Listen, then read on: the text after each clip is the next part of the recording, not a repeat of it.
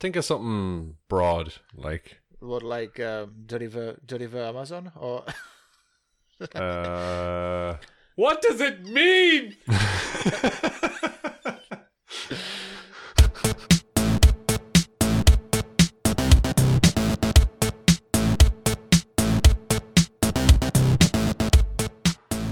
Hello, everybody, and welcome to the Linux Lads, the only Linux podcast that casts a shadow. Today in the studio, which is not actually a studio, but each of our houses, I'm Shane. I'm Connor. and I am Mike. Yes, you are. And oh Thanks god. for the confirmation. I was waiting for it. So yeah, it's Wednesday night. We're all a bit giddy. Let's do this. So before we get into it, we just want to give our ad read today to the Document Foundation. They're the maintainers of LibreOffice. It's a free and open source alternative to the likes of Microsoft Office and Google Docs. As we probably all know, it's a long-standing project, as it is a direct continuation of the OpenOffice and the Star Office projects that you might have recognized from quite a while ago. They also maintain the open document formats themselves, which are an important open standard alternative to MS Office formats. So please show your support by going to libreoffice.org/donate. So, stories from the last 2 weeks. Or thereabouts. Me, Shane, that's my name, right? I made a low poly tux in Blender, which was fun. Because I wanted to sit down. I just sat my arse down and I said, right, you're not going to mess around with something really complicated. You're going to sit down and you're just going to do a small project and just get it done in like half an hour to an hour and just do something simple. And that's what I did. It's like a cool little stylized polygonal tux kind of thing with some mood lighting and whatnot. So we'll link to it in the show notes. But yeah, I enjoyed it. And I kind of encourage people, if they want to learn Blender or any kind of complex program, to try doing it that way. Try to like a little project, just learn enough to do the basics and then move on. Keep completing small things. So especially for me. But yeah, Mike. That's my name. I've been playing with Ansible, which is a clever utility to manage Linux installs, and so it can do a lot of stuff. Like if you run virtual machines, or if you have some servers running somewhere, you can execute scripts that will like change configuration, run some commands. It's clever in a way that it's what they called idempotent or something. Basically, if you run it twice, and the desired effect has already happened at the first time, the second run will just not change anything. Which is really, if you think about it, it's really, that's a really important thing. But yeah, I've been not doing anything important with it. I've been just trying to use it to start some servers, and at work I had a little server that I have a little script that creates a Git repo for me on a remote machine, and then it syncs to my laptop so that I have everything syncs over Git. Anyway, not very interesting, but it's really fun if you play with it. Well, it is a Linux podcast, so it's a bit interesting. Yeah, I mean, not really interesting the way I talk about it, but yeah, if you really, there will be obviously a note in the show notes, and it's clever utility that can do a lot. Well, I say little. It's a massive project, to be honest. I think it's actually made by Red Hat, but it can do a lot of things that makes people's lives easier. That's this is a bit of a tangent, sorry, but the word Ansible, I remember reading that in I think it was a Star Trek Deep Space Nine novelization or some shit that I read when I was 12 years old. And yeah, as long as it wasn't Ansible and Gretel. No, they were talking about subspace communications, like how they work, and they talked about Ansible particles, or I don't know, it's partly like, I don't know, like fucking quantum physics now, but but it's yeah, it's like how two particles can kind of vibrate at the same frequency even though they're like light years apart and shit. Like, I don't know, I'd like that stuff. But yeah, I just wanted to say that's where I heard that word last time. So, but that's interesting as well. Is that what the technology? That's what it does, basically. Well, kind of. So according to Wikipedia, Ansible is a category of fictional device or technology capable of near instantaneous or superluminal communication, right?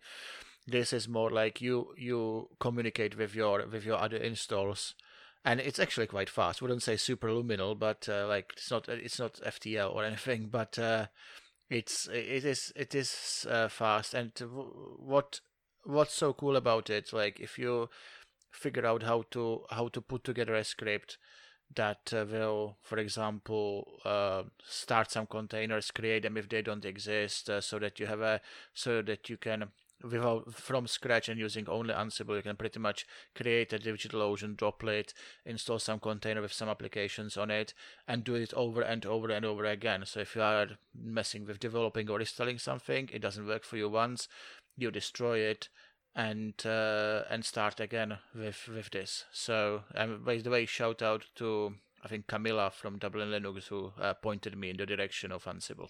I think Shane, what you're talking about there in physics is called quantum entanglement, where two particles react the same way despite having huge, vast distances between them. So I think it's called quantum entanglement. Nerd. Oh, I have to splice. I would love to splice in the Homer Simpson nerd. That would be a copyright strike though, because Disney owns that now. So that's not true. Oh yeah, Fox. Oh no, we can't publish on YouTube.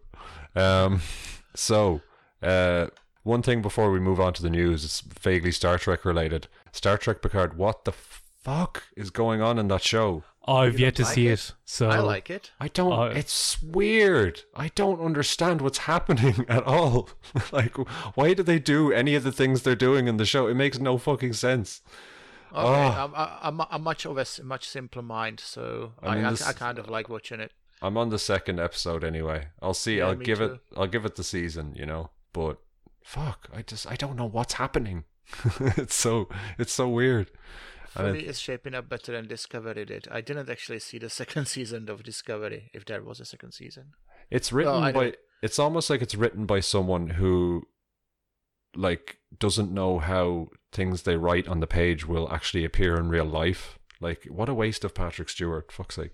Anyway, I can't comment. I genuinely haven't seen it yet, but I believe it's definitely like blockbuster, like really big hype behind it. So I just haven't got around to seeing it.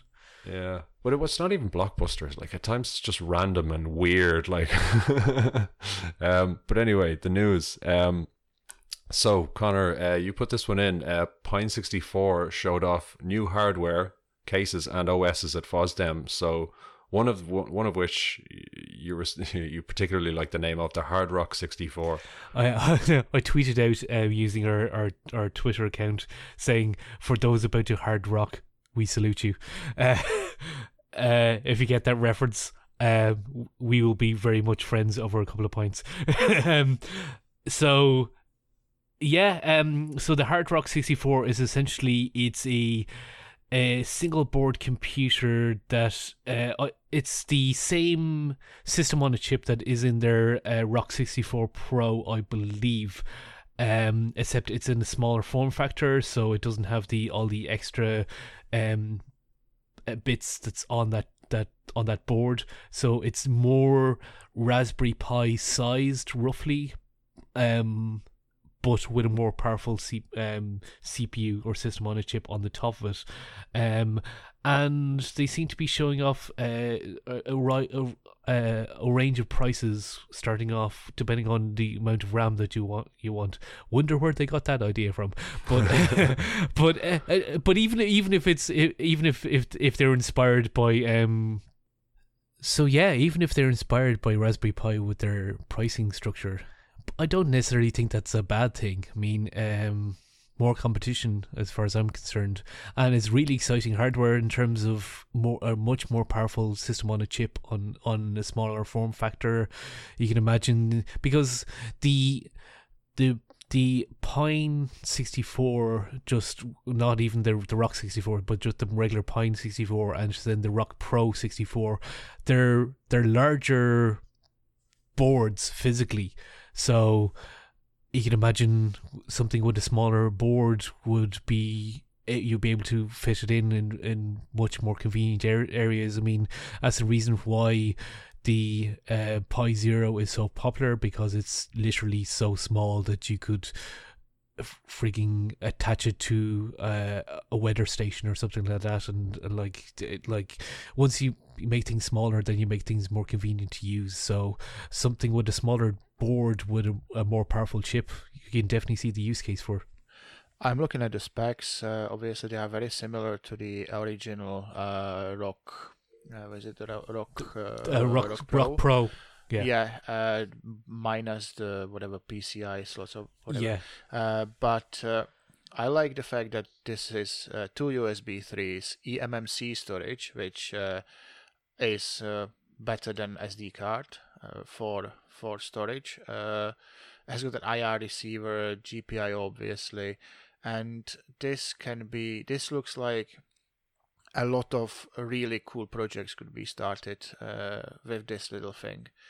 And I mean, props to Pine64 for keeping on going and enriching the ecosystem. Yeah, it's a good thing the community or these companies aren't vindictive, because it looks very similar to a Raspberry Pi.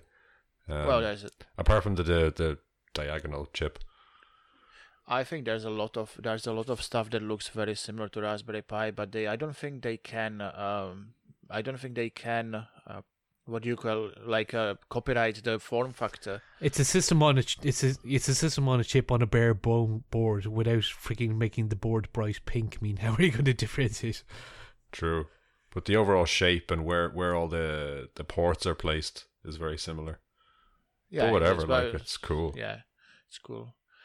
I wonder if it's compatible, if you can like reuse shields from Raspberry Pi on this device, and if there are some, I mean, do you mean like heat sinks or something like that?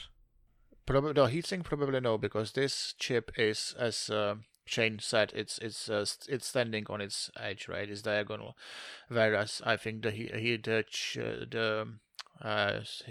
chip on the Raspberry Pi, I think, is aligned with the sides of the board. So I think, but when I think, the different shields, like for displays, for piano keyboards, or whatever little things, there's a millions of little things that you can put on top of a Raspberry Pi, slide it onto the tops of the GPIO pins, and to turn it into like literally anything from piano to a security camera to I don't know. My imagination doesn't reach as far as the marketplace does for this. So I wonder if it's compatible to this. So for our listeners out there, what they're describing is that the chip is that on a 90-degree rotation versus the kind of straight chip that's on the Raspberry Pi. It's okay. They have the internet. They know. It's going to be in the show notes anyway, so that we can. Yeah, it's standing on its edge. It's like hipster system on a chip. I don't know. Yeah, it's a kind of a. It's not a yield sign, is it? Or it is a yield sign. I should know. I'm bloody driver. It's like, although actually the underside of the board is very interesting looking. Like that's a very. You could say it's edgy. The way the circuitry is laid out on the other side of the board is it doesn't look like your typical board that I've seen recently. Like it's very organic. It's not very like linear. I don't know. It's a small thing, but I don't know. It just looks kind of cool. Like. It's life, Jim, as we know it. But it does, like you expect straight lines and on a PCB, but like that's, I don't know, that's all curvy and wobbly and shit. I'm going to keep talking about this because somebody knows what I'm on about. Somebody does. Somebody gets me. Anyway, it's a wobbly wonder. In another episode of Pictures Over Radio. Pictures of. Oh God. I look at the small things. Okay. Where are we going with this anyway? Next up. Oh yeah, the phone cases that they had at FOSDEM, which is pretty exciting that they even have phone cases.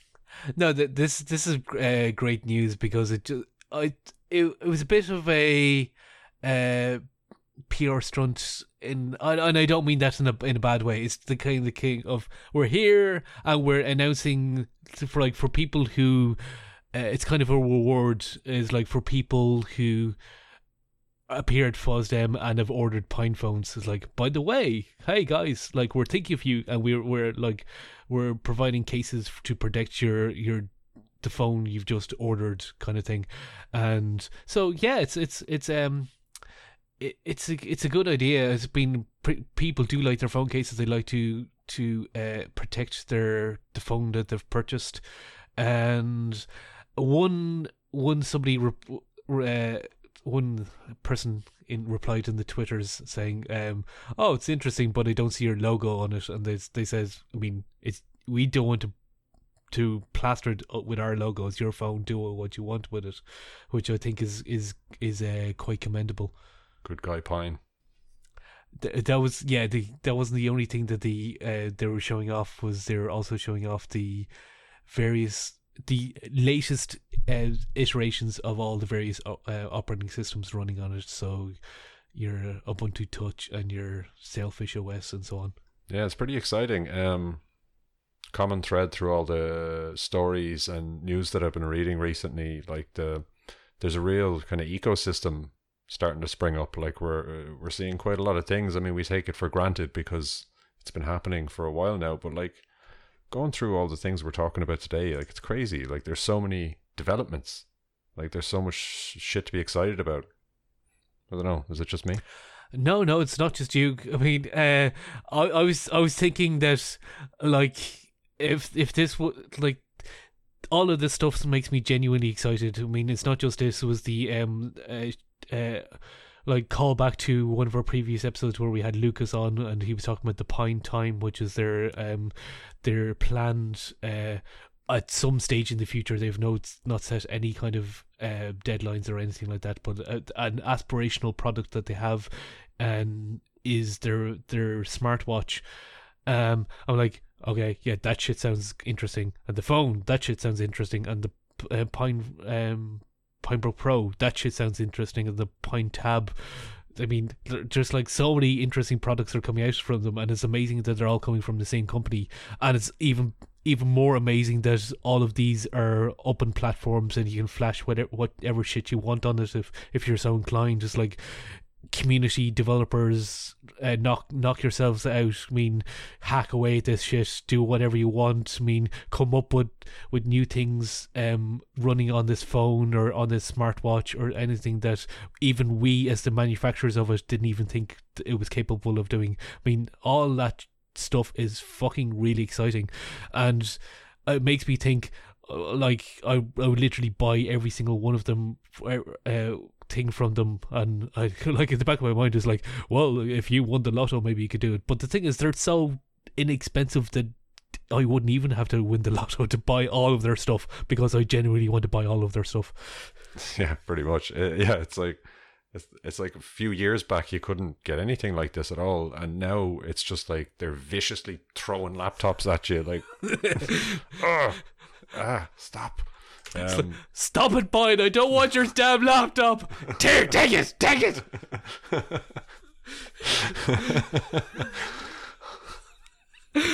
I don't know where I was going with that. Yeah, that got dark. But it does feel like we're being like assaulted with open hardware. It's a good problem though, I guess. It is. Next one up, Regolith Desktop 1.3 released. Makes using i3 even less scary, reports Oh My God Ubuntu, or OMG Ubuntu.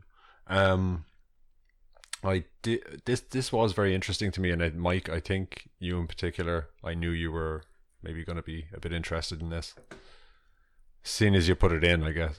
Yeah, that is a dead giveaway, isn't it? I'm using an i3 on Manjaro, and it's amazing. I haven't tried Regolith yet, but what I like about it is it doesn't. It's not just bare i3 on Ubuntu. It has got in GNOME is installed basically, and what that means, that I assume what it means, because as I said, I haven't tried it yet. All the things that you expect from a full-blown desktop environment, like for example, working Wi-Fi with a little icon, volume control again with a little status icon and stuff like that, is going to be provided by GNOME, whilst i3 is there on top of it, and you can do your little tiling magic and work really efficiently, which I think can be, it's something that's really missing from the lineup of possible Linux distributions, because on one side you've got the ones that give you by default everything, but they often are quite either kind of not configurable very much by design, not by mistake, but just by design. Like you have your gnomes, and you have your whatever other ones, or you have the ones that are like configurable like KDE, but then again there's a lot of it, and KDE is massive. And on the other hand, you've got i3, which is great, but then if you install it just on a bare install of Ubuntu or any other distro, you will have to set up yourself all of these things like Wi-Fi, applet, brightness, and all of this stuff, which can be quite a hard work. And I like that both Regolith and Manjaro kind of created this bridge in different ways, because there's no GNOME on Manjaro, but they created this bridge where there is a in between that still have got the good things of i3, but also you don't have to spend a day setting it all up so that you have a working install. So like I can't wait to have the time to try this, and great idea from the people who make it. Yeah, it does look very interesting. i3 has always interested me, but I've just never had the enthusiasm to sit down and actually learn how to use it. So I don't know. This is something I'd probably have a go at in a virtual machine or something, but just to see what it's like. But yeah, it looks really good, and more diversity on the desktop, so it's great. Like, 'cause some people do genuinely prefer that way of working, like the keyboard centric workflow. Like it's like that's bloody ubiquitous in the Linux world. So well, it's everybody's different, but because you kind of have something similar with the Mac, I guess, but I haven't really tried a Mac for a long time. If I like back in the XP days when I was using XP, you couldn't Windows. I think the last time I really used Windows was either XP or Vista. You couldn't really do it. I don't know if it's possible with Windows, but I think Windows have got some tiling now coming into it, at least for developers. But Linux, because of the amount of choice there is, has got something for everyone, right? So and I really like just using the keyboard and not having to, I'm no ninja with it or anything, but not having to move my hand 20 centimeters to the right. That's an amazing improvement for me, for my lazy self. Next up, I think we'll move on to something Connor put in here. This actually, I was having a look at these. These look crazy. Tuxedo computers. So we're talking Manjaro and Kubuntu laptops, basically, like commercially available, and they look very nice. Yeah, so it's Manjaro and Kubuntu have teamed up with Tuxedo Computers and said, Tuxedo Computers, like, you're a laptop manufacturer, like, what if there was a Manjaro edition, or what if there was a Kubuntu edition? What would that look like in terms of design and things like that? And in with the calibration, Tuxedo Computers actually did like a kind of custom laser etching on the back. So if you buy the Manjaro edition, it would have the Tuxedo kind of with the Manjaro logo mashup kind of laser etched on the back. Same thing with Kubuntu Focus. You'd kind of have a Kubuntu kind of laser etched thing going on as well. It's really interesting, and from what I've heard, Jason Evangelo, who wrote the one of the articles in we're going to put in the show notes here, he was saying when he was speaking to Tuxedo Computers that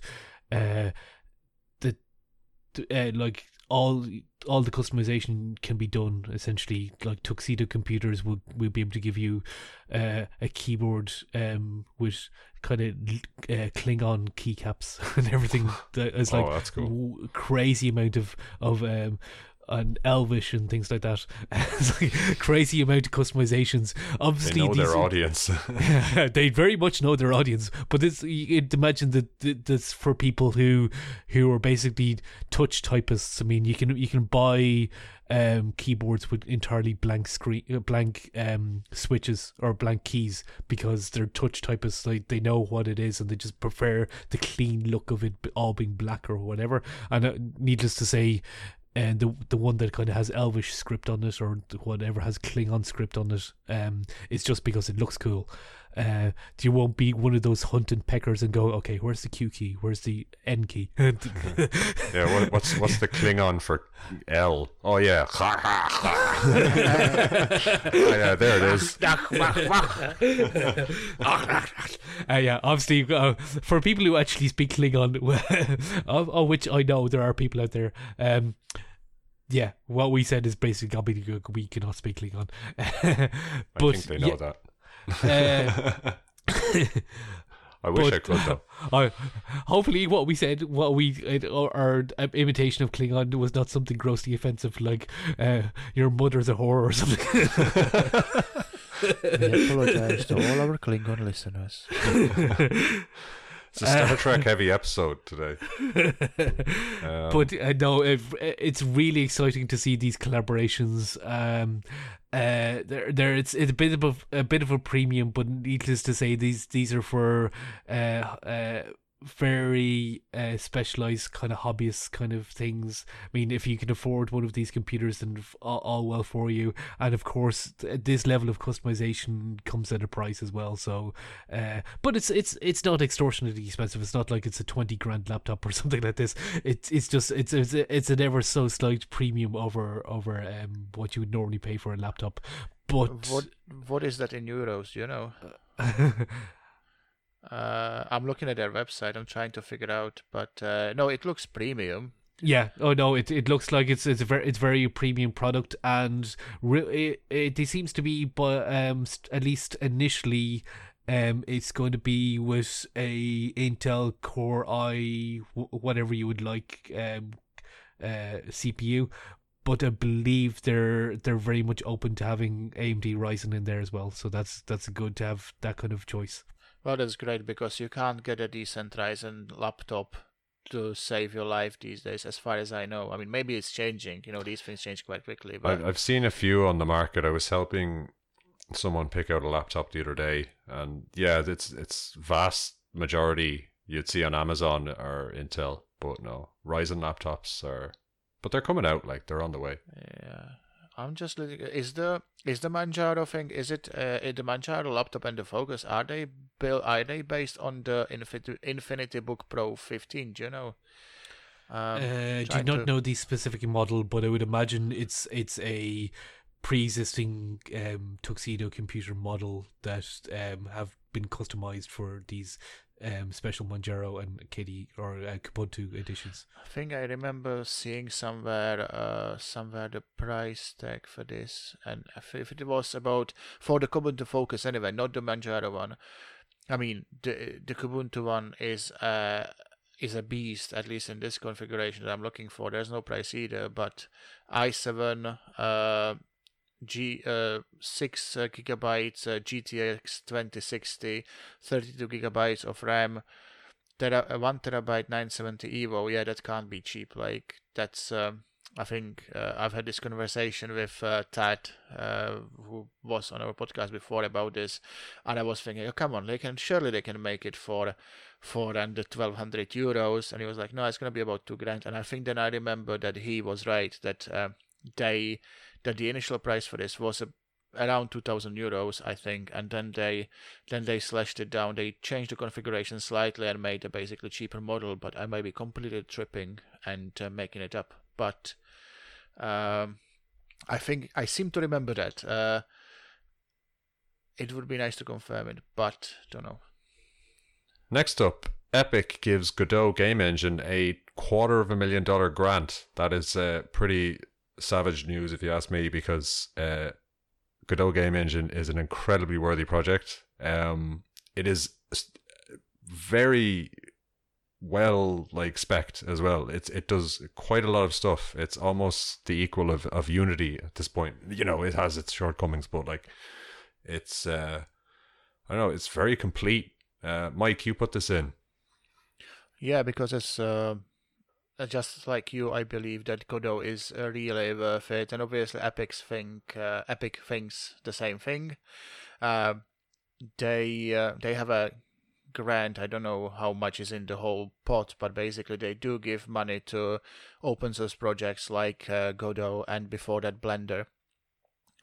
So they obviously are choosing the projects that they use in their own development, and it's not only an important. This is not just the money, but it's also a massive endorsement that a major company like Epic considers Godot an important project. So, this is again. I whenever this happens, I'm always thinking, well, that's just even without considering which project or what kind of details. Just the fact that you can make money doing open source, that's basically heartwarming. There is always a discussion about Epic being not very friendly to Linux or friendly to Linux because on one side their games don't play on Linux. Everybody who you ask has got an opinion about that, but I'm happy that they at least support good projects like Godot engine. I mean, I don't know much about Epic or what they do or what they've done lately because I'm just not in the video game world anymore, really. They pulled. This is actually newsworthy. Where it happens about I think 10 days ago. They announced that they'll be pulling support for online play of Rocket League. And I've never played it, but I know a lot of people really enjoy playing it, and the online multiplayer is the thing you play, right? Yeah, it's fun. So they have technical reasons for it. I think some people say that they have other motivation, but then if you listen to, I think I've heard this on multiple podcasts like Linux Action News, I think, and others, where they basically said they said that according to Epic, Linux and Mac together is 0.3% of their customers or something that basically doesn't move a needle. So you can't blame them at this point. Yeah, right? I mean, common sense says don't dedicate resources to that. I just from the devil's advocate, from the technical point of view, so their argument is that, and take of this what you will, if feel free to call them lazy developers and just not bothering if you want, but the supposed technical reason behind it is because Rocket League is using the Unreal 3 engine, and apparently that doesn't support the newer. It supports OpenGL, but I don't think it supports Vulkan and the newer technologies. And I think their next move is actually they want to move towards. I think it's currently in DirectX 9, and I think they want to move over to DirectX 10, which I think, even though DirectX 11 is the latest one, I think they're trying to move in a more modern direction. And the current engine, on the Unreal 3 engine, which I think Rocket League is using. So I think the Unreal 3 engine supports newer DirectX implementations, but it doesn't support the newer implementation on the open standard side, which would be going from OpenGL to Vulkan.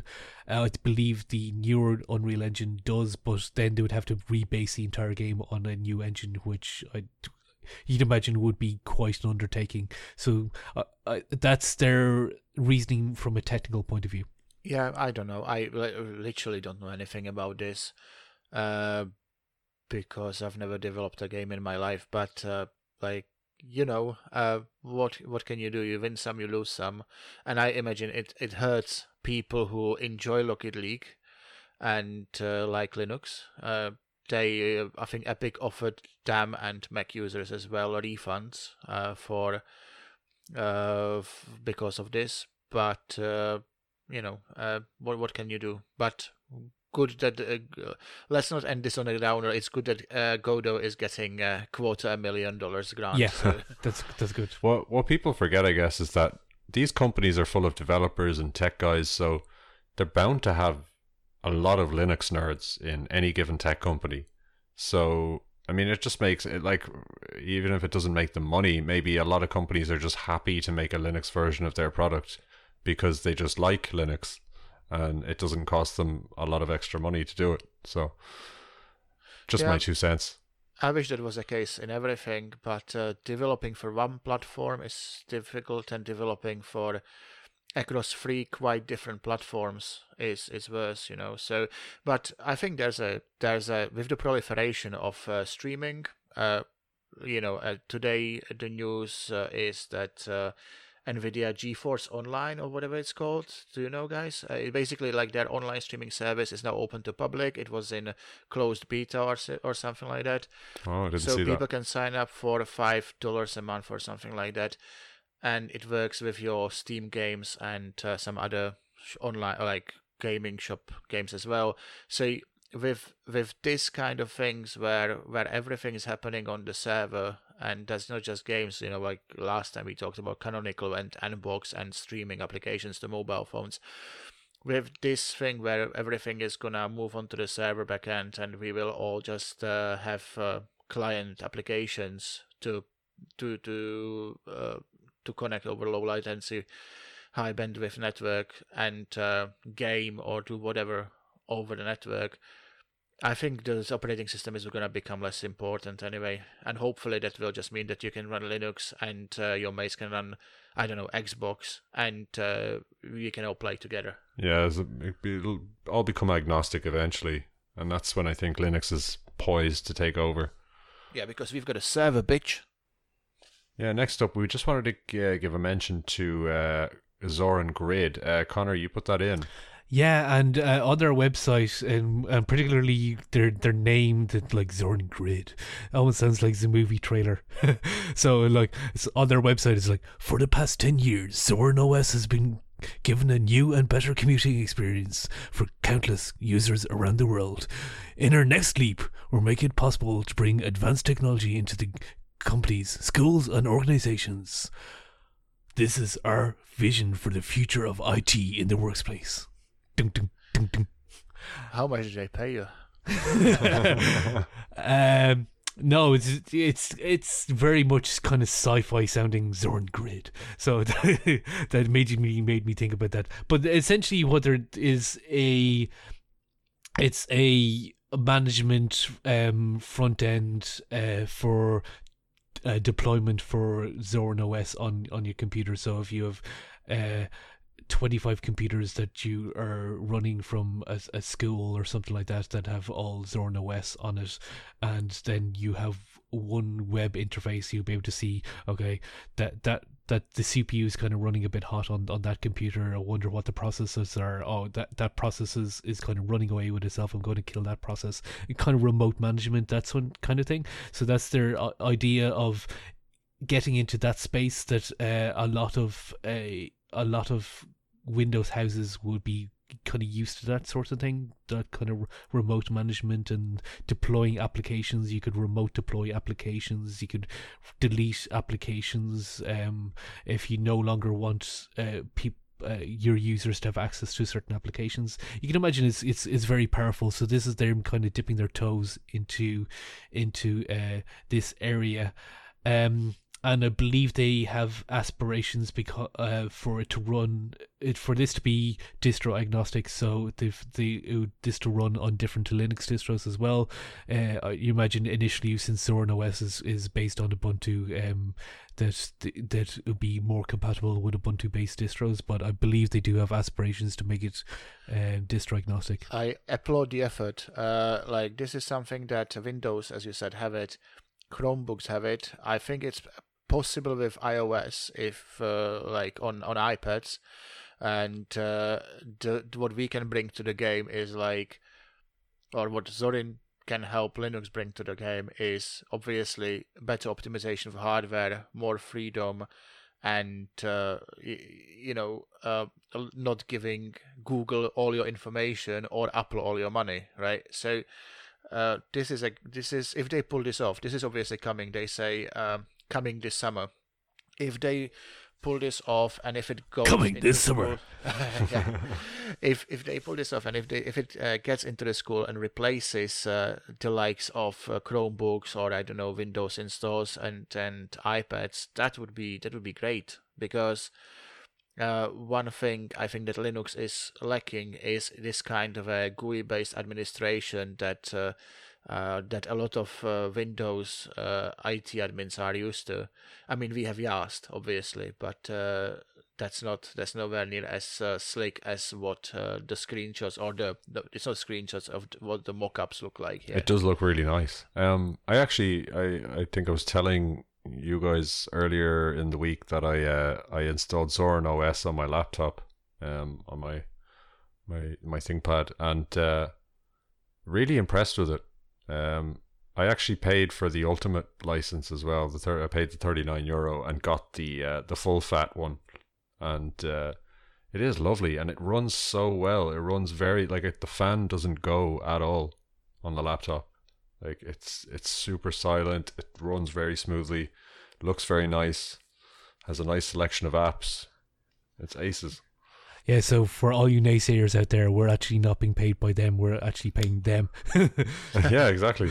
So I gave them money and advertising. Yeah, fanboy. That's okay. We are acquainted with Artyom. I can never know how to pronounce his name. Apologies if he's listening. Artyom Zorn, I believe. Obviously, we have met him once or twice. We're acquainted with him, and he is a lovely fella. Stand-up guy.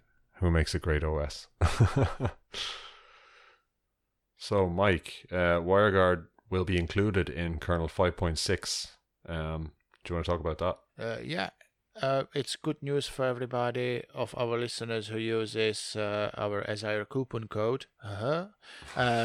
But basically, WireGuard is the protocol for VPN, for virtual private networking, that's focused on simplicity. The code is so good that even Linus liked it, and it's going to be in the kernel near you, depending on the distribution. If you are running Debian, you probably get it in 10 years, but it's okay.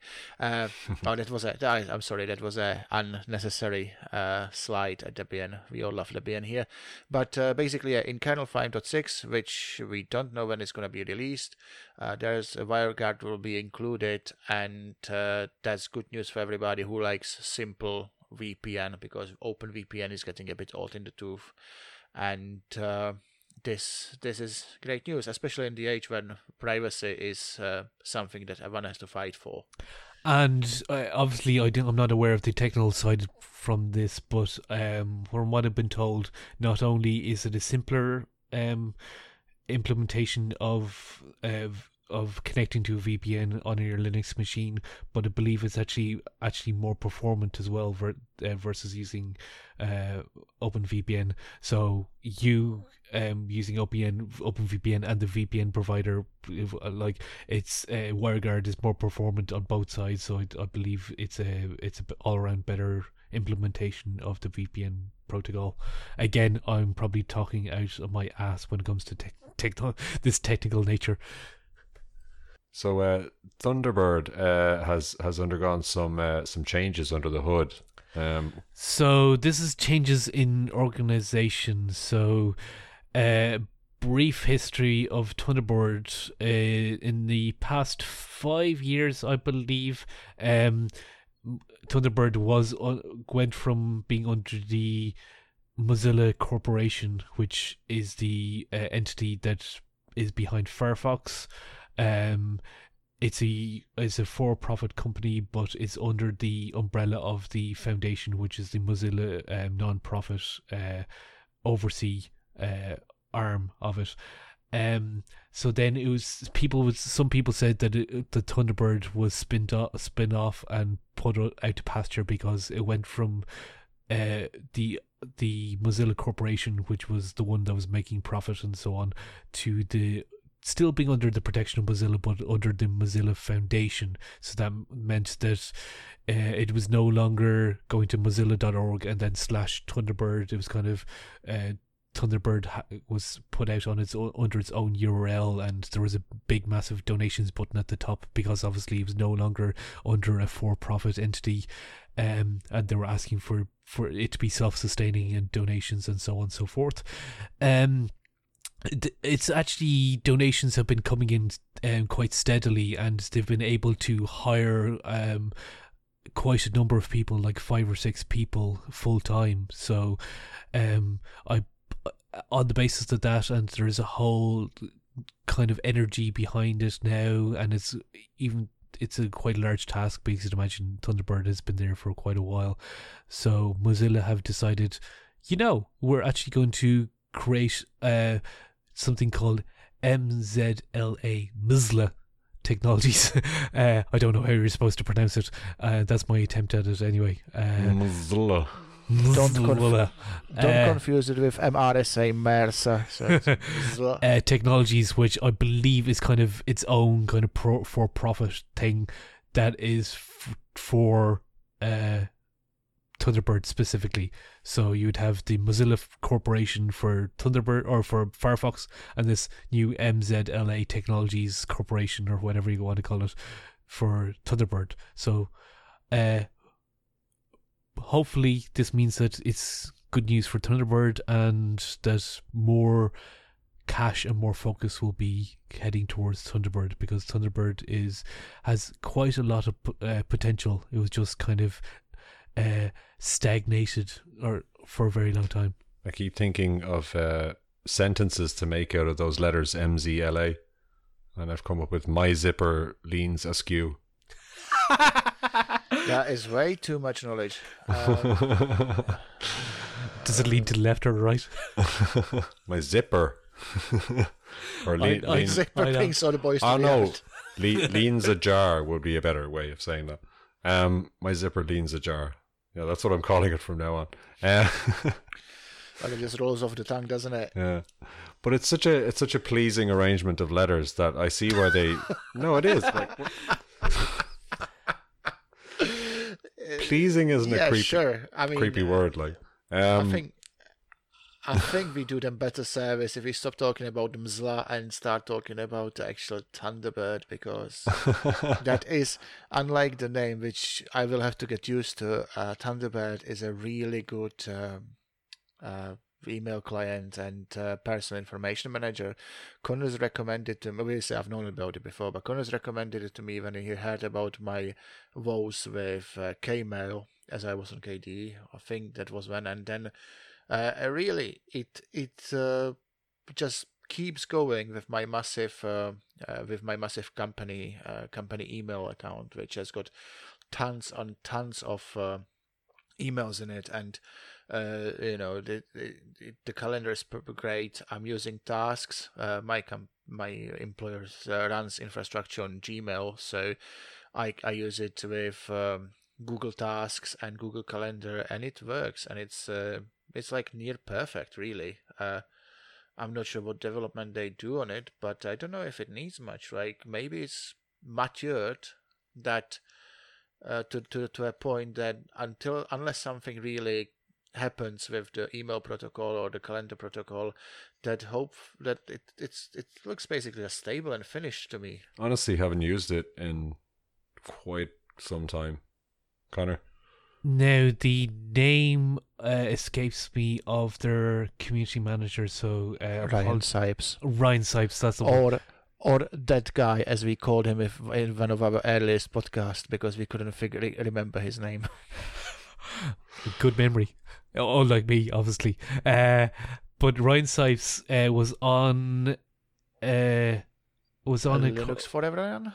No, it was on. He was on. I was on. We listened to so many Linux podcasts that they all kind of merge into one another. So apologies to the specific podcast that he was on, but he was on, and it was a very interesting episode. So if when we figure it out, we'll put it into the show notes. He teased that one thing that they want to implement, or they have aspirations to implement, is they currently and it's in their current version. I mean, I bring up Thunderbird at the moment, and this functionality is there. They have a chat button next to the right, which is their compose for a new message for a new email, and the chat is essentially an IRC client. They have plans to make that a Matrix client as well. So essentially, right within Thunderbird, click on chat, and you have access to Matrix. And that is on the basis of the that Mozilla are moving all their internal chat themselves, their development chat, from IRC over to Matrix. Yeah, I mean, that's basically. That's interesting, because that means that something is finally coming for IRC, which I don't like. Oh, by the way, sorry to interrupt. I found it. It was the Mike Dominic show. Mike Dominic of former Coder Radio fame. That's true. Yes. Had Ryan Sipes on, and it was a really good. Discussion. So I will post, obviously, we will put in the show notes a link to that podcast. By the way. Personal shout out. The Mike Dominic show is only just starting. I think they are on their 5th or 6th episode, and it's a really interesting show about development, developers, and automation. Mike is a funny guy. By that I mean he's actually fun to listen to. Who used to do the Coder Radio show with Chris, and later with Spain from Jupiter Broadcasting. So yeah. Head over there and give it a listen. Next up, we've got a couple of shout outs here. First up is one I put in there, digitalsovereignty.org. I'm not going to spell that because it would take too long. So we'll put a link in the show notes. So it's just a small blog that I found on the Binary Times. Not a huge site. I just like the idea. I like why they started the site. It's only got a couple of posts right now, but I'm interested to see where it goes. So it's a blog about digital freedoms, online privacy, the misuse of technology that we're seeing these days, which nobody can deny. So yeah, I'd recommend giving it a look. Maybe we'll get them a few extra views, and we'll see what they write. Yeah, I have a shout out too. Mine is Rofi, which is an application launcher that I've had when I read Sorry, I'll start again. I have a shout out too. It's Rofi, which I heard about in regards to the aforementioned Regolith distro, who uses it as its own application launcher, a Windows switcher, and SSH launcher, and much more. It includes a PaaS integration as well. I've switched to it from dmenu. dmenu is a great project, but Rofi just captivated me with like the themes and the way it works. I'll obviously put a link to the show notes, and anybody who really likes launchers where you just start typing and things start appearing and you can select them with your keyboard, this is for you. It's ROFI, so there's always confusion about. I'm not saying that your pronunciation is incorrect. I generally don't know, so it's like, it's either Ruffy, is it Rofi? Yeah, to be honest, Rofi, that's cool. Is it Rofi? To be honest. I just look at it and say, yeah, sure, Ruffy, and I didn't even think about it. But yeah, looking back, you are right. It could be anything. Probably there is a YouTube video if I found a YouTube video, but unless it's the actual inventor or the developers speaking about it, we can never be sure. It's almost ruffle. Hey. Rolling on floor, Floor laughing. You mean rolling insulted. on the floor, launching apps, yeah? Rolling on floor, indigent. Indignant. Rolling on the floor, indecent. Oh my god. there we Okay, go. let's move on. I was trying to keep it classy, for fuck's sake. on this podcast, really? Well, Well, that is a good point and all, but anyway. But next up, events. We've only got one event, and we usually have none, so that's an improvement. But Vostok Live has been announced on 20th of June. And, sorry, I stepped on it. and Joe Pinky swears the date is final.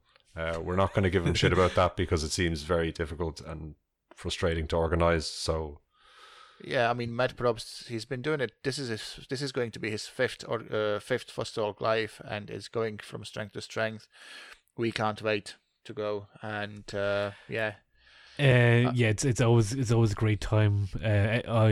It's genuinely empowering.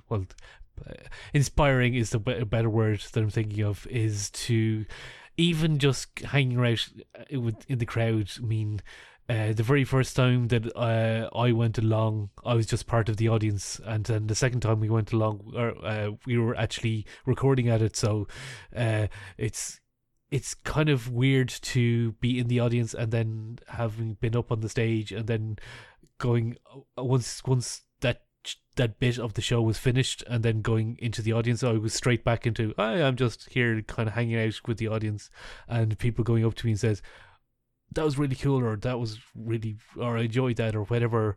And I was like, oh god, I always nearly forgot that we were kind of up on stage. And I just like, it's because it's so comfortable that you kind of you're just blending with it and chatting away to people. So it's really kind of cool and relaxing, and kind of a couple of beers and having fun while people are podcasting. yeah, very it's a really good cool time. atmosphere. So yeah, people, pencil it in 20th of June in the Arison in central London, mate, and put it You in what, the mate? diaries. Yeah, listen, Governor. Yeah. So yeah, we'll be there in London on the 20th of June. So we're gonna wrap this up mercifully. The socials, the usual, you know all about it by now. Go to Telegram, go to Twitter. Fuck off, will you? Like Mastodon, email show@linuxlads.com. No, Donate please, at please do. LinuxLads. Yeah, sure. We like getting your emails. No one ever sends us emails. linuxlads.com/donate if you'd like to give us some money. Sorry, I think I've been listening to too much Blind Boy, so I keep like cursing constantly through the parts that I shouldn't curse at. And yeah, so next week, Mike has a question for you all, and we want some answers for next week.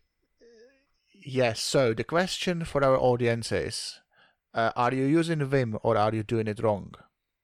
Please email us your opinions or Twitter them us to. No, tweet us. Tweet them at us. Yeah. Yeah, one of those verbs and one of those actions. And- Or share it on Mastodon. Or Mastodon them. Mastodon us. Mastodon us, yeah. Write it on a brick and send this through our windows, whatever. Some people might actually do that. Be And careful. Mike's address is. Do-do-do-do. I genuinely don't know, so that was a false. Well, threat. genuinely, if anybody messages, I mean, my flat is quite high, so I don't think it would be quite a feat to manage to smash our windows with a brick. Although I shouldn't ask for it, should I? I mean, Yeah, people will take it as a take up challenge the now, yeah. challenge, yeah. Well, yeah. So, I certainly will. Yeah. Who's that Anyway. delinquent standing outside my window with a brick? Oh, it's just Shane. yeah, I mean, what does a hipster brick look like? Oh, Oh, God. it definitely has a beard anyway. And the token hipster. I feel so discriminated. Anyway, I think that's all we have. I think that's all the listeners have the patience for. So I think we'll leave it there. Yeah. Oh, as usual, I've been Shane. I've been Connor. And I've been Mike. Goodbye. Bye.